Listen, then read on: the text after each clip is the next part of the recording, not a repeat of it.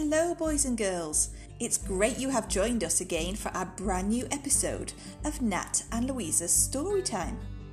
Today's audio story is number 42, and today Ben has been in touch. He would like to hear The Biggest, Baddest Wolf by Nick Ward. If you would like a story reading, please get in touch. Now, are we ready? Then let's begin.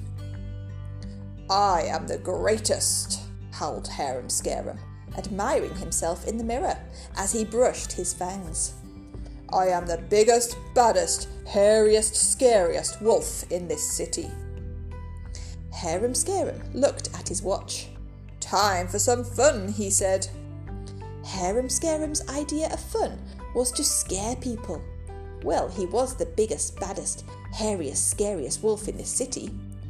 Have I got everything, he wondered, patting his pockets. Money, sweets, teddy. Oops, where's my teddy? Nobody knew that Harum Scarum had a teddy and that he couldn't go anywhere without him. Ah, there you are, he sighed, giving his teddy a big, wet, wolfy kiss. He put his teddy in his back pocket and went off happily.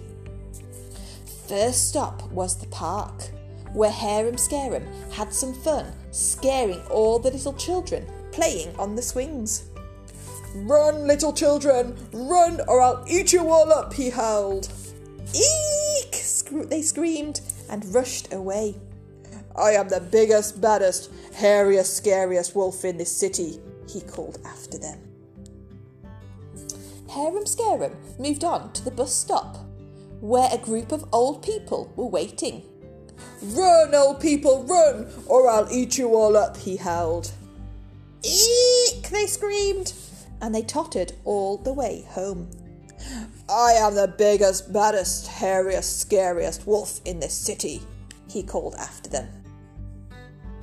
For the rest of the day, Harum Scarum worked very hard at scaring anyone he could. He startled a skateboarder. He petrified a builder. And he made a street juggler jump. This is fantastic fun, he cried. By the time he got home, he was so tired that he decided to go straight to bed. And that's when he discovered he'd lost his teddy. Oh no, he said, frantically searching his room. He looked here and there, but he couldn't find Teddy anywhere. Harum Scarum crawled sadly into bed.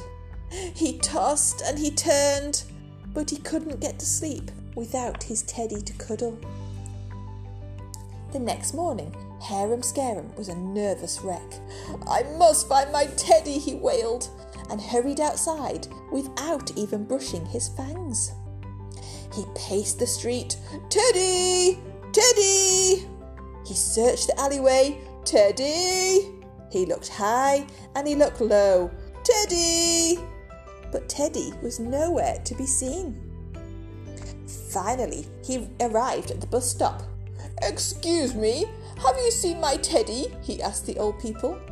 But as soon as they saw him, they tottered off home shouting, Help! It's the biggest, baddest, hairiest, scariest wolf in this city. Harum Scarum went to the park. Excuse me, he began, but the little children all rushed off shouting, Help! It's the biggest, baddest, hairiest, scariest wolf in this city. Harum Scarum sighed, and a tear rolled down his cheek. But just then he noticed one little boy left playing on his own. And he was playing with Harum Scarum's teddy. My teddy! Gasped Harum Scarum. My teddy, said the little boy. Finders, keepers. Please give him back, Harum Scarum whimpered. I'm the biggest, baddest, hairiest, scariest wolf in this city.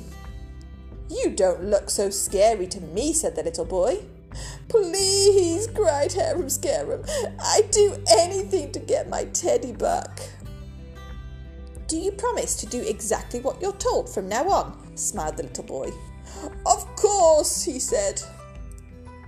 The very next morning, after a good night's sleep, Harum-Scarum brushed his fangs and patted his pockets.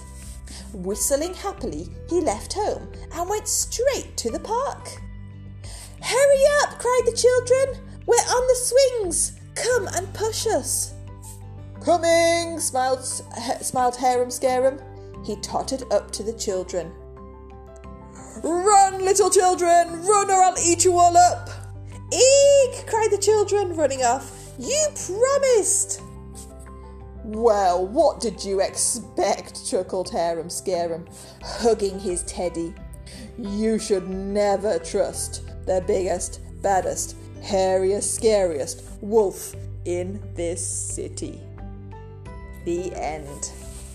Thank you for joining us again today. I hope to see you soon. Bye-bye.